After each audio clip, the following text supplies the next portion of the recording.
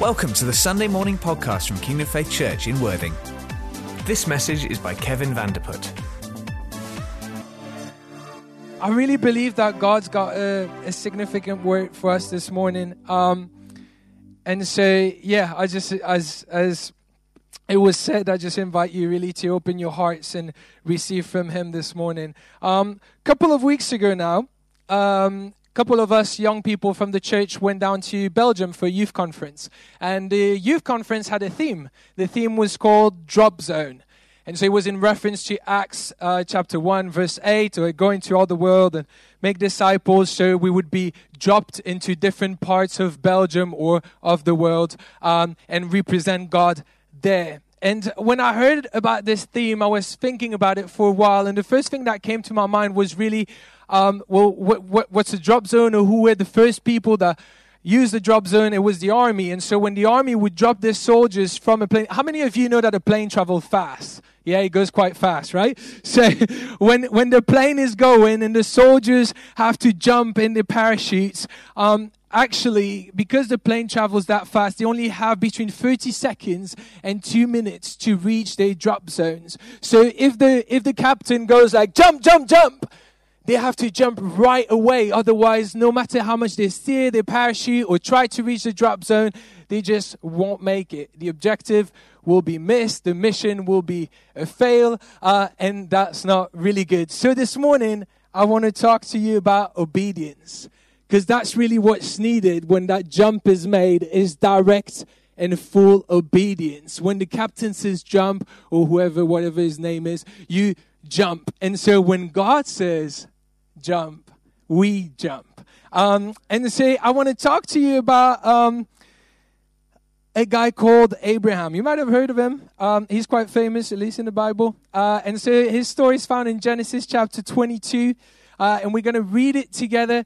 And Abraham was really a guy that understood what obedience meant, just like those soldiers. And we've been looking at a theme of living like Jesus as a church. And Jesus also understood complete obedience from the Father. When he was about to raise Lazarus from the dead, he said, Father, I publicly say this now so that they know it is you doing it. It is not me. You doing this through me. So he was in complete dependence on the Father, just like Abraham was completely obedient, as we're going to see. So let's read this together. Genesis 22. Sometime later, God tested Abraham's faith. This is starting really good. Abraham got called. Yes, he replied, here I am. Take your son, your only son, yes, Isaac, whom you love so much, and go to the land of Moriah. Go and sacrifice him as a burnt offering on one of the mountains which I will show you. The next morning, Abraham got up early. He saddled his donkey and took 2 of his servants with him, along with his son Isaac. Then he chopped wood for a fire for a burnt offering and set out to the place God had told him about. On the 3rd day of the journey, Abraham looked up and saw the place in the distance. Stay here with the donkey, Abraham told the servants. The boy and I will travel a little further. We will worship there, and then we will come right back. So Abraham placed the wood for the burnt offering on Isaac's shoulders, while he himself carried the fire and the knife. As the 2 of them were walking together, Isaac turned to Abraham and said, Father? Yes, my son, Abraham replied. We have the fire and the wood, the boy said, but where's the sheep for the burnt offering? God will provide a sheep for the burnt offering, my son, Abraham answered. And they both walked on together. When they arrived at the place where God had told them to go, Abraham built an altar and arranged the wood on it. Then he tied his son Isaac and laid him on the altar on top of the wood. And Abraham picked up the knife to kill his son as a sacrifice. At that moment, the angel of the Lord called to him from heaven, Abraham, Abraham! Yes, he replied, here I am. Don't lay a hand on the boy, the angel said. Do not hurt him in any way, for I now know that you truly fear God. You have not withheld from me even your son, your only son. For now I know that you truly fear God. God tested Abraham's faith to get to that sentence. For now I know that you truly fear God. And so what is this fear of God, and why are we looking at Abraham out of all the characters in the Bible? Well, actually, Abraham was described as a friend of God. And there are only two people in the Bible that are described as friends of God. Now, I believe God had many more friends, and we call to be his friends. But there are two people that were described as friends of God. It was Moses and Abraham. If we looked in 2 Chronicles, it says really quickly, "O our God, did you not drive out those who lived in this land when your people of Israel arrived? And did you not give this land forever to the descendants of your friend Abraham?" So Abraham was a friend of God. And what's interesting in that Psalm 25, there's going to be a lot of scriptures this morning, but scriptures is truth, and scriptures sets us free. Truth is our freedom. So that's why I just believe we need some more. So we're going to have a lot. Psalm 25:14 says, "The Lord is a friend to those who fear him. He teaches them his covenant." So we see that Abraham is a friend of God, but God's friends are those who fear him. So what is this fear of God? Well, let me tell you right away, it's not being afraid of God, but it's the fear of the Lord is really a awe, a reverence to God, because God is a good Father, just as we were saying earlier, but he's also God Almighty, God who rules and reigns, God who created the universe, the earth, all the stars. So he's that God as well. And sometimes to understand what something is, it's easier to describe what it's not. And so the fear of God, what it's not, is familiarity. And what is familiarity, you're going to ask me? Well, let's take a simple example. Let's say familiarity, you're going to behave differently with some people that you're familiar with, that you know, than with some people you might not know that well. Let's say you're hanging out with your friends and you're about to go meet them and you're comfortable with them. They know you. So you're about to go to them and you're like, "What's up, G? What one, fam?" Whatever you say to your friends, I don't know.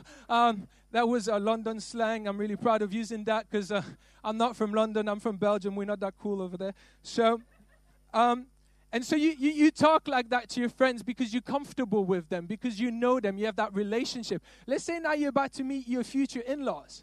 You're like, "What's up, Jit?" No, you can't really do that, can you? So you're probably going to be like, "Good morning, sir. Good morning, ma'am. You look lovely this morning. Now, may I kiss your daughter?" No, it's going to be a bit different because the relationship is different. There is a respect there. There is a reverence. Maybe you want to be polite and on your best behavior because they are your in-laws. And so you're not familiar with them. And let's look at an example where people got familiar with God. Quickly, 2 examples in the Bible, because you might get away with it if you treat your in-laws as familiar, but with God it gets really dangerous. So let's look at a story in 1 Samuel chapter 2. Is the story of Eli's sons, and it simply says, "Now the sons of Eli were scoundrels who had no respect for the Lord or for their duties as priests. Whenever anyone offered a sacrifice, Eli's son would send over a servant with a 3-punch fork. While the meat of the sacrificed animal was still boiling, the servant would stick the fork into the pot and demand that whatever he brought up be given to Eli's sons. All the Israelites who came to worship at Shiloh were treated this way. Sometimes the servant would come even before the animal's fat had been burned on the altar. He would demand raw meat before it had even been boiled so that it could be used for roasting. The man offering the sacrifice might reply, 'Take as much as you want, but the fat must be burned first.' Then the servant would demand, 'No, give it to me now, or I'll take it by force.' So the sin of these young men was very serious in the Lord's sight, for they treated the Lord's offering with contempt." And a bit later in the chapter it says, "Now Eli was very old, but he was aware of what his sons were doing to the people of Israel. He knew, for instance, that his son was seducing young women who assisted at the entrance of the tabernacle." Now, how crazy and a bit intense is this story? They are Eli's sons, and they have a responsibility at the temple, and people come and come to worship the Lord, and they seduce the women that come to worship God, or they take from the sacrifices, so that the sacrifice is not the best for God anymore. And it sounds crazy, right? But how often do you hear today in today's church of abuse of leadership in one way or another? How often do you hear about a pastor or a man that went and cheated with another woman on the congregation because of whatever reason? That's the same as that. About the sacrifice. How often do we come into church and not bring our best to God? Our lives have been purchased by God. We are living sacrifices. How many times do we not bring our best to God? And everyday lives. That's pretty similar to what's happening here. Can you see how similar that is? And the mistake of Eli's sons was simply that because nothing happened in the moment, they thought, God maybe doesn't mind, or God doesn't care, or God is too busy. They've mistaken the delayed judgment for an absence of judgment. But let me tell you, every action we do, or we take have consequences. And even though there was a delayed judgment, judgment still came upon them. And so they've mistaken a delayed judgment for an absence of it. We're going to look at another story really quick in Acts chapter 5. Let me set it up for you. At the end of Acts chapter 4, there's a guy that comes at that point. All the disciples, the apostles, the early church, they live, they share everything. Basically, they have nothing of their own. They share everything. They put everything together. So there's this guy that comes, and he had a land. And he sells the land, and he brings all that he sold, all the amount he got, and he brings it to the church. And he's like, here you go. I want to bless the church. And so they all rejoice, and they're very happy. Enters Ananias and Sapphira in chapter 5. It says, but there was a certain man named Ananias who, with his wife Sapphira, sold some property. He brought part of the money to the apostles, claiming it was the full amount. With his wife's consent, he kept the rest. Then Peter said, Ananias, why have you let Satan fill your heart? You lied to the Holy Spirit, and you kept some of the money for yourself. The property was yours to sell or not to sell, as you wished. And after selling it, the money was also yours to give away. How could you do a thing like this? You weren't lying to us, but to God. As soon as Ananias heard these words, he fell to the floor and died. Everyone who heard about it was terrified. Then some young man got up, wrapped him in a sheet, and took him out and buried him. About 3 hours later, his wife comes in, not knowing what had happened. Peter asked her, was this the price you and your husband received for your land? Yes, she replied. That was the price. And Peter said, how could the two of you even think of conspiring to test the Spirit of the Lord like this? The young man who buried your husband are just outside the door, and they will carry you out too. Instantly, she fell to the floor and died. When the young man came in and saw that she was dead, they carried her out and buried her beside her husband. Great fear gripped the entire church, and everyone else who heard what had happened. The apostles were performing mighty miraculous signs and wonders among the people, and all the believers were meeting regularly at the temple in the area known as Solomon's Colonnade. What's happening here? Ananias and Sapphira had also a land. And they decide to sell it. And they get an amount of money. And they decide to give it to the church. Now, as Peter says in the passage, that's completely fine. It's their land. They do whatever they want with it. It was theirs to sell or not to sell. They could do what they wanted with the money. But when confronted by human beings about the amount, they say, yes, it's the full amount. And so they lie about this amount. Because let me tell you, in the end, you will serve who you fear. And what's happening there is that Ananias and Sapphira feared men more than they feared God. And so when confronted about the amount of money, they say, it's the other guy, he gave the full amount, right? It's probably better in the eyes of men that we say, yes, it's the full amount. And so they're like, yeah, it's the full amount. You sure? Yeah. You lied to the Holy Spirit because it's not the full amount. And so then consequence, judgment falls upon them right away. So you will end up serving who you fear. And so their fear of man was bigger than their fear of God. And so this fear of God is really, really important. And yes, again, God is our friend. God is loving. God is kind. But He's also the God who reigns and rules. And He's also the God who's strong in battle. And He purchased our life. And so He owns it all. We'll go more into that later. But there are some promises that come with the fear of God. Let's look at some of them quickly. In Psalm 31:19, it says, how great is the goodness you have stored for those who? You lavish it on those who come to you for protection, blessing them before the watching world. So how great is the goodness you have stored up for those who? Tap your neighbor on the shoulder and tell him you're getting somewhere. We're getting somewhere. Cool. Let's quickly look at the next one. Psalm 145. It says, He grants the desires of those who... He hears their cries for help and rescues them. Tell your neighbor we're getting somewhere. Let's look at the next one. Isaiah 11:2, and the Spirit of the Lord will rest on him, the Spirit of wisdom and understanding, the Spirit of counsel, might, and the Spirit of knowledge and the... All right, tell your neighbor we're getting somewhere.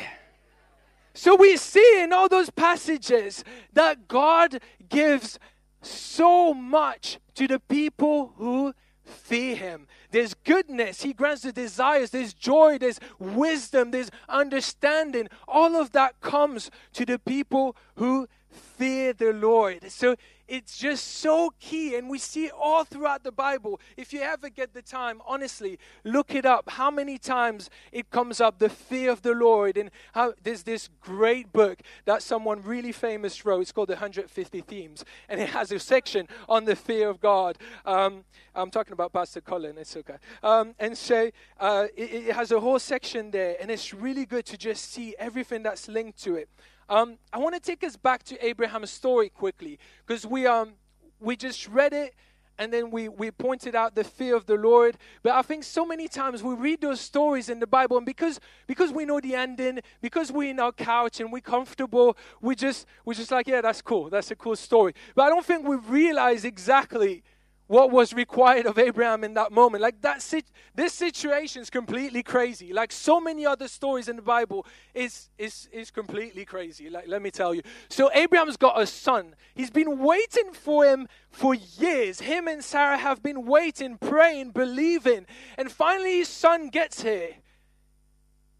And God's like, you know that son you love? You know that one you love so much? You got only one. It's not like he got 10. He got one. He got one, and God comes and says, you have to go sacrifice him for me. I'm not a parent, but if you are, you can probably relate to that more than I do. But it just seems completely like, okay, God, yeah, I'm gonna have to go sacrifice my son. I don't think we realize sometimes. And so Abraham, we've seen, was a man who feared the Lord. So he knew if God says something, I have to obey. If God says jump, I jump. Just like the army people out of the plane, and Abraham had to take that step of faith and jump. And so it says, Abraham, take your son, your only son Isaac, who you love so much, take him go sacrifice him as a burnt offering to the mountains which I will show you. Now look at this next bit. The next morning, Abraham got up early. Right, like, again, we don't get it. He got up early in a sense that there was no discussion, there was no delay in his response to God. How many times do we as Christians try to kind of resonate with God? Like, God, yeah, you want me to sacrifice You want me to sacrifice my son? Yeah, okay. I'm not sure it's a good idea, God. Like, I don't see how that's going to work, God. Maybe I'll do it tomorrow. Maybe I'll do it next week. Maybe I'll never do it because it's my son. Like, how many times do we try to have those conversations with God? Let's be honest. Like, there was no delay in Abraham's answer. He didn't say, okay, God, let me think about it, right? Let me process this information. No, there was direct, complete obedience from Abraham. He got up early the next morning. And then you forget, Abraham's a married guy, right? That night he had to go to sleep in the same bed as Sarah. And Sarah probably went like, Abraham, did you have a good day? Yeah, it was all right. Yeah. It was interesting. Yeah. Okay, cool. Did God say anything? Yeah. God said something. Yeah. So he said we should go and sacrifice Isaac. Like, how crazy. She probably went, oh, no, that's not okay. You can't go sacrifice my only son. Like, how crazy. She probably went mad. She's the mom. It's even worse than the dad. Like, I don't know. My mom would have flipped. Because I'm her son and she likes me. Can you picture that night? How hard it was for Abraham and his wife. But then maybe, just maybe, it didn't happen like that. Maybe Sarah was a God-fearing woman, just maybe. And so when Abraham went and said, well, yeah, God did speak today. And he said, we should go and sacrifice our only son, Isaac, the son of our promise that we've been waiting for all these years. He said, to go sacrifice him as a burnt offering. She probably took a minute and then said, okay, if that's what God is doing, if that's what God is saying, let's go for it. We trust him. We trust him. Let's go for it. And so Abraham goes early the next morning. And then he does his donkey and stuff. Let's go to the next bit. He chopped wood for the fire. So great. And look at this. On the third day of their journey. It's not like he went outside in the garden, put some wood on the fire, burned it. He had to walk 3 days. For 3 days, he had these thoughts in his head. I'm about to kill my son. How is this going to work? I don't know. It's like, how is this going to work? And his son is right beside him. They're walking together, and they're probably having conversation. And Abraham's probably like, hey, son, do you want to hear a joke? And Isaac's like, yeah, Dad, tell me a joke. Do you want to hear a joke about construction? Yeah, Dad, I'm still working on it. And then Abraham probably went like, man, you don't even know I'm about to kill you. And I can't even tell you. I can't let you know. Like, do you not see? This is completely crazy what's happening right now. But even though all those thoughts were running in his head, how many times do we see a situation we're like, I don't know how this is going to work. I don't know how this is going to be possible. I know I can't do this. How is God going to make a way? How? But Abraham trusted. The whole way, obedience, 3 days he walked, and finally they get to the place. And another aspect of this story that blows me away, and I don't think we realize. Let's look at the next bit. No, let's go back. Sorry. All right, cool. You're so good, Bethany. So it says, wait, it's not there. Sorry. Yeah, he chopped the fire for a burnt offering. That's good. And there you go. So Abraham placed the wood for the burnt offering on Isaac's shoulders. Now, when I first, and for many times you hear this story, and I always thought, at least in my mind, Isaac was a little boy. He was a kid. But actually, scholars that have studied this passage, they assess that Isaac at that point was between 20 and 30 years old. That's why they're laying the wood on his shoulders, because at that point, he's stronger than his dad. So he's got the wood on his shoulders. He's the man, like he's ripped, you know. It's Isaac, he's between 20 and 30, he's looking good, he's strong. Let's go to the next bit, because then it says, let's go to the next one.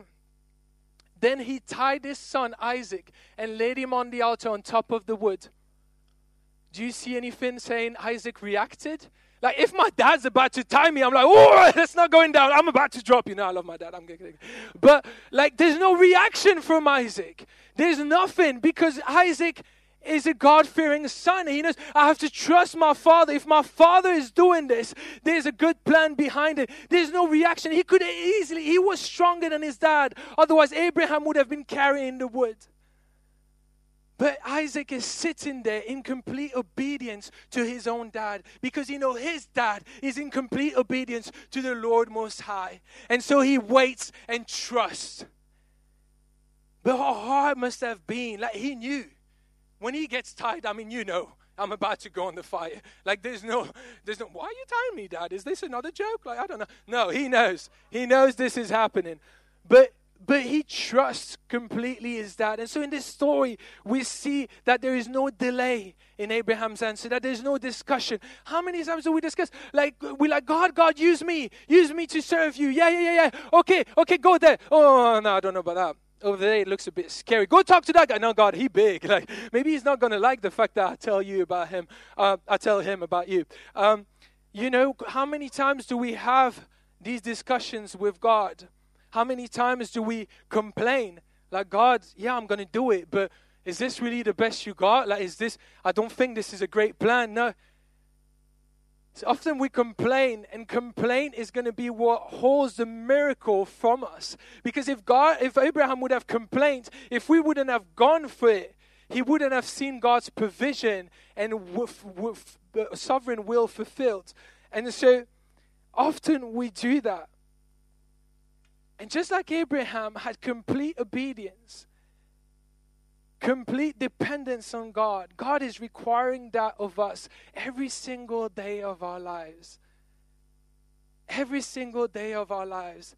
If God again purchased our lives, He purchased all of it. That means our time is in His hands. It belongs to Him. That means our friends, our family, everything that goes on in our lives belongs to Him. That means if God says, go do something, even if it doesn't fit with our agenda, we're going to be like, okay, God, I'm going. Okay, God, even if it seems crazy, I'm doing it. There needs to be complete dependence, complete obedience from us every single day. And if we're going back, like, we talk about revival so much, right? We want to see great things. We want to see Worthing completely change. We want to see the church grow. But if we can't be expecting to keep on doing the same things and expecting a different result. If we want to see this happen, it's going to require something different from us.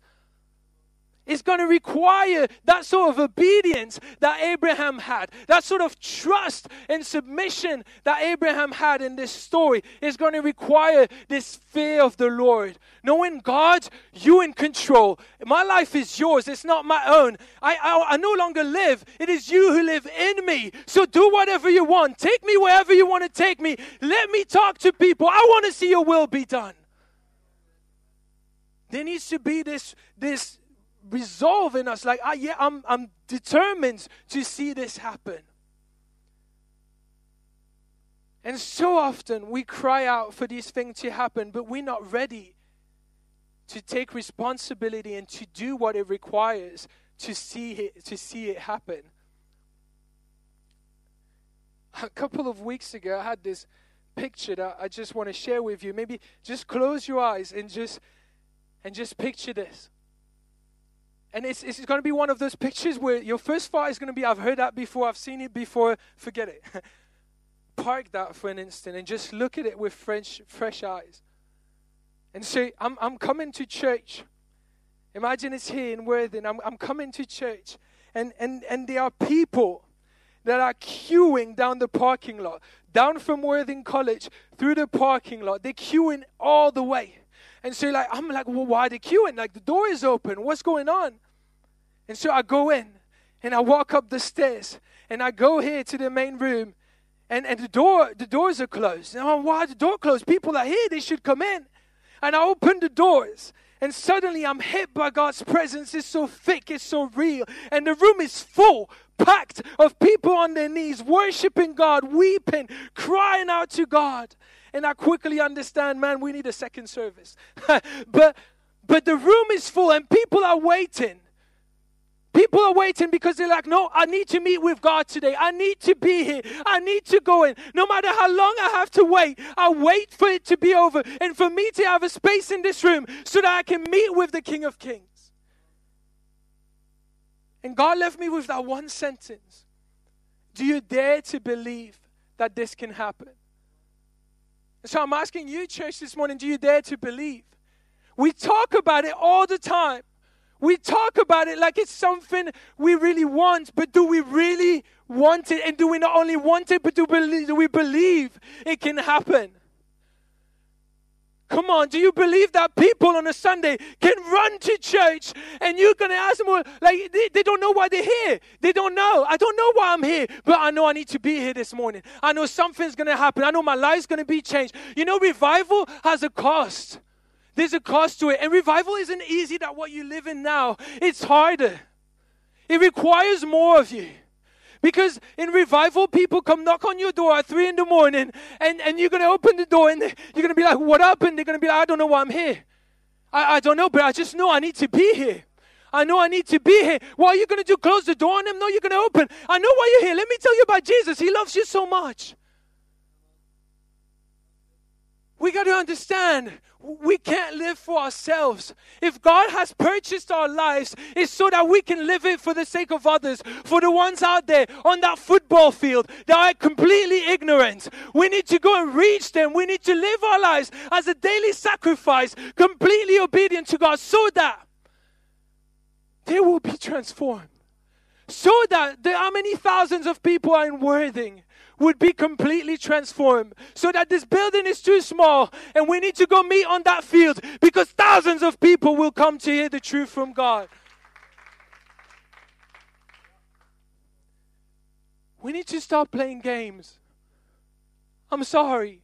It's so true. And I'm talking to myself as well. It's so easy to say, God, we want all of that. But then when God says something, we need to be ready to do it. And so if we go back to that plane analogy, if we are at the edge of the plane, and the plane is you holding on, it's your zone of comfort, it's everything you know, it's this building, those chairs, the people, it's your life, it's your job, it's everything. And God is like, jump, I got people out there, I want you to reach, jump, my best for you is down there. And you're like, God is scary, God, I don't know, am I going to land? It's dark, I don't know. Jump. We got to jump.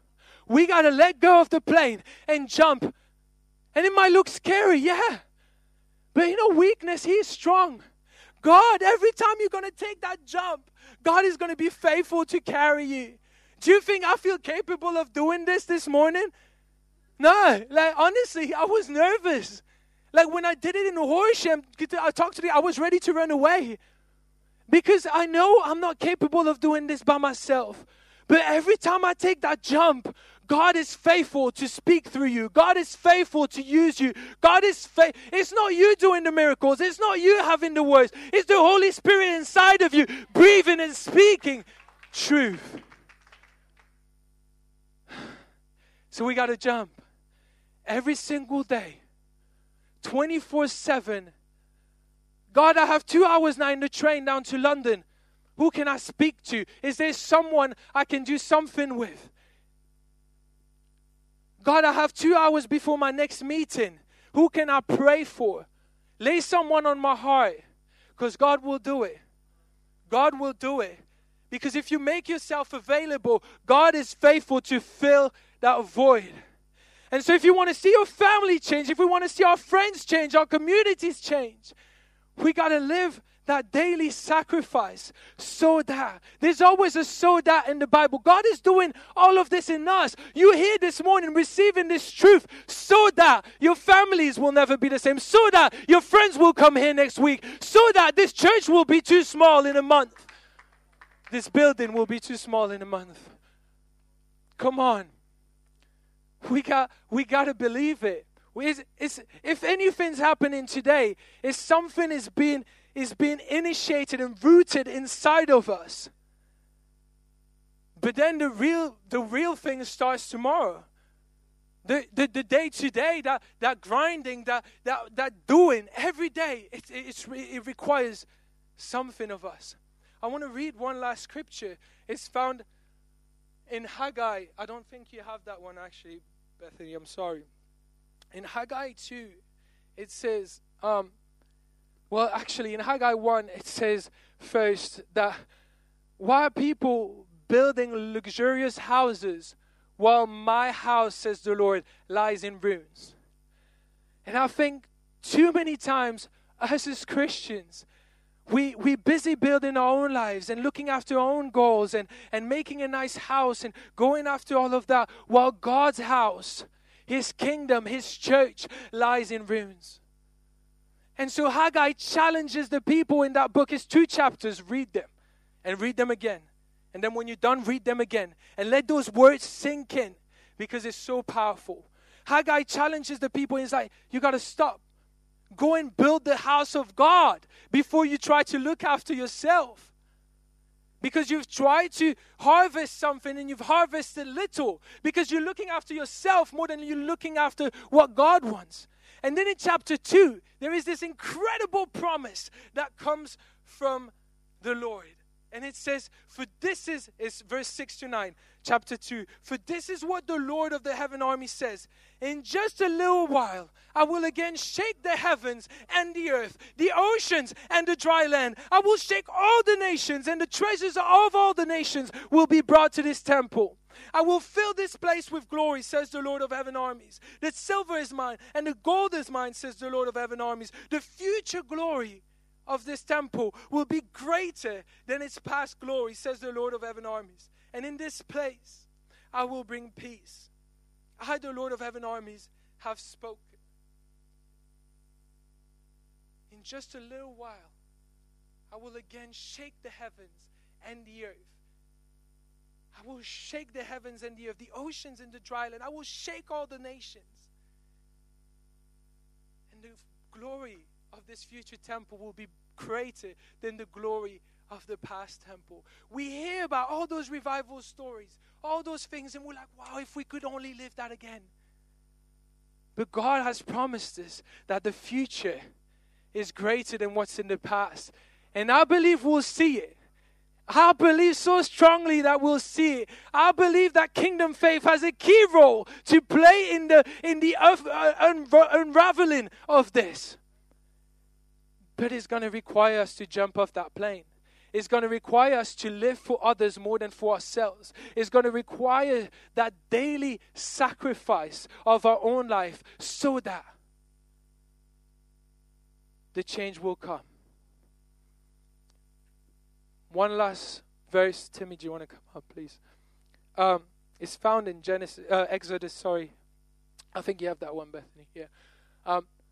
When the people heard the thunder and the loud blast of the ram's horn, and when they saw the flashes of lightning and the smoke billowing from the mountain, they stood at a distance, trembling with fear. And they said to Moses, you speak to us, and we will listen, but don't let God speak to us directly, or we will die. It then says, don't be afraid, Moses answered them, for God has come in this way to test you, so that your fear of him will keep you from sinning. As the people stood in the distance, Moses approached the dark cloud where God was. This morning, you all have a responsibility to respond to this. I can't do it for you. Pastor Jonathan can't do anything for you. It's between you and God. You have to make that decision. No matter what my role is. The leadership of Kingdom Faith, the guys here of the CLT can have the greatest vision, can have the greatest passion, the most godly desires. But if you don't get along with it, nothing will happen, because if one part of the body doesn't play its part, the body can't function properly. You all have a role to play in this. You all have a responsibility. I do too. We each have to play our part so that Crawley, Worthing, Burgess Hill, Horsham will never be the same. So that, come on, 60,000 people. How many people are in Worthing? 118,000. 118,000. 118,000. Come on, there might be more churches. Maybe they have 200, 300 people each in the church. There's about 115,000 left to reach. 115,000. Do we believe we can actually have them all in the church? Do we believe they actually can all live devoted to God? Do we believe that bars and pubs and whatever can close down so that people will come and meet with God instead? So that all of that will pass away, but that they know, I need to live for eternity. I live for something greater. I live so that the next town is transformed. And so in this story, you can either be Israel or you can be Moses. Remember Moses, second person that was called the friend of God? He was also a God-fearing man, because we've seen that the friends of God are those who fear him, right? And so Moses knows in that cloud, it's dark, there's lightning, there's everything going on, but he knows that's where God is. And so he steps in. It's like, I got to go there. I got to go meet with God. But Israel doesn't have the fear of the Lord. They are afraid of God. And so they stand back because they're afraid. They stand back and they're like, no, that's not for me. Moses, you go. And then you tell us what God is saying. You have a choice. Do you want to be in the midst of it? No matter how crazy it looks, no matter how hard it sounds? But knowing that God is going to carry you through, that God's going to make a way, that God's going to speak to you? Or do you rather sit back and hear about all those stories, but not being a part of it? Today you have a choice. I know there's not a physical cloud, but we're going to sing this song that simply says, I see the cloud and I step in. I see the cloud and I run in. This morning, I want us to stand. If we can all stand quickly. I'm sorry, I'm about to run over time. If we all stand, and I want us to, I know we don't do this often maybe, but I don't really care. We're going to step out of our rows, of our pews, of whatever you call them, of our chairs. We're going to take that one step physically. Don't do it now. Don't do it now. Just wait. I want you to just process this. Don't just do it because I say so. But if you say, that's me, I need to go meet with God so that everything will change. I need the Lord to teach me this fear of God, this obedience, this complete dependence, reverence of Him, so that nothing will ever be the same. Then I want you to take that one step forward, that one step somewhere, as if you're stepping towards that cloud, as if you say, God, I see the cloud, I'm stepping in, show me your glory. This is what this song says, simply. So we're going to sing that together and just respond. If you have to come fill this whole place here in front, come with me. It's all fine. Thank you very much. I'm sorry. I don't care what it looks like. I'm past that. I don't care what it sounds like. But cry out to God today like you've never cried out to Him before. Commit afresh to Him. Surrender afresh to Him. Because today's the day. Today's the day. We got to make that decision this morning so let's just sing this song together and really just declare it to God with your heart. This is between you and Him. Tell Him, I'm not afraid, whatever it looks like. Whatever it looks like, Lord. Hey.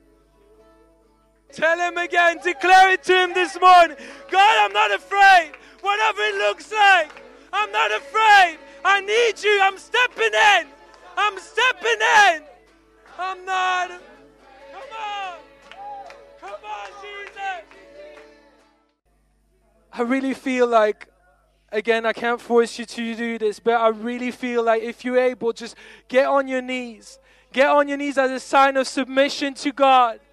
And we're going to say those just two sentences again. I long to look on the face of the one that I adore. And just sing it to God. Sing it to God. Keep declaring it to God. Lord, show me. Teach me this fear of you, Lord. I'm nothing without you. Thank you, Father. Guys, this is incredible, and God is right in the midst of what's happening. But let me tell you and remind you that in the end, it's not about today. It's not about right now. It's not about those emotions and feelings that are rushing through our veins, but it's about tomorrow. And tomorrow is when the rubber hits the road. Tomorrow is when you actually have to live that out. And we're here every week. But you got to cultivate that daily. Yes, it's been established in you. But you got to cultivate that fear of the Lord. You got to cultivate that lifestyle. You got to cultivate that attitude of sacrifice in the secret place with God. It's daily. Thank you, Lord. Thank you, Father, so much for what you have spoken this morning, for what you have established in us.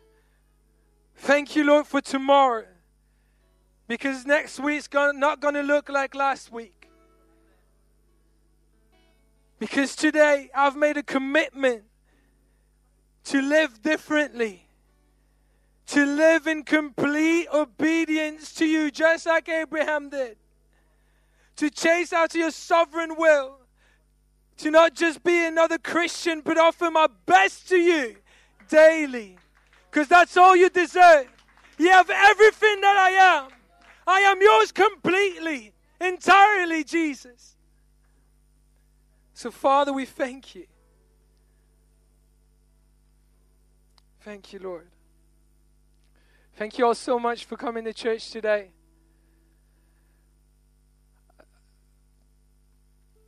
It's been quite something. And I don't really know how to end this, but thank you. Thank you so much for being here, for receiving the word. And go Go change Worthing. Because God's desire is every day for revival to be there. His desire doesn't change. He's the same yesterday, today, and forever. So if He's done it before, He can do it again. Remind yourself that daily. And just live after that. Have a great week.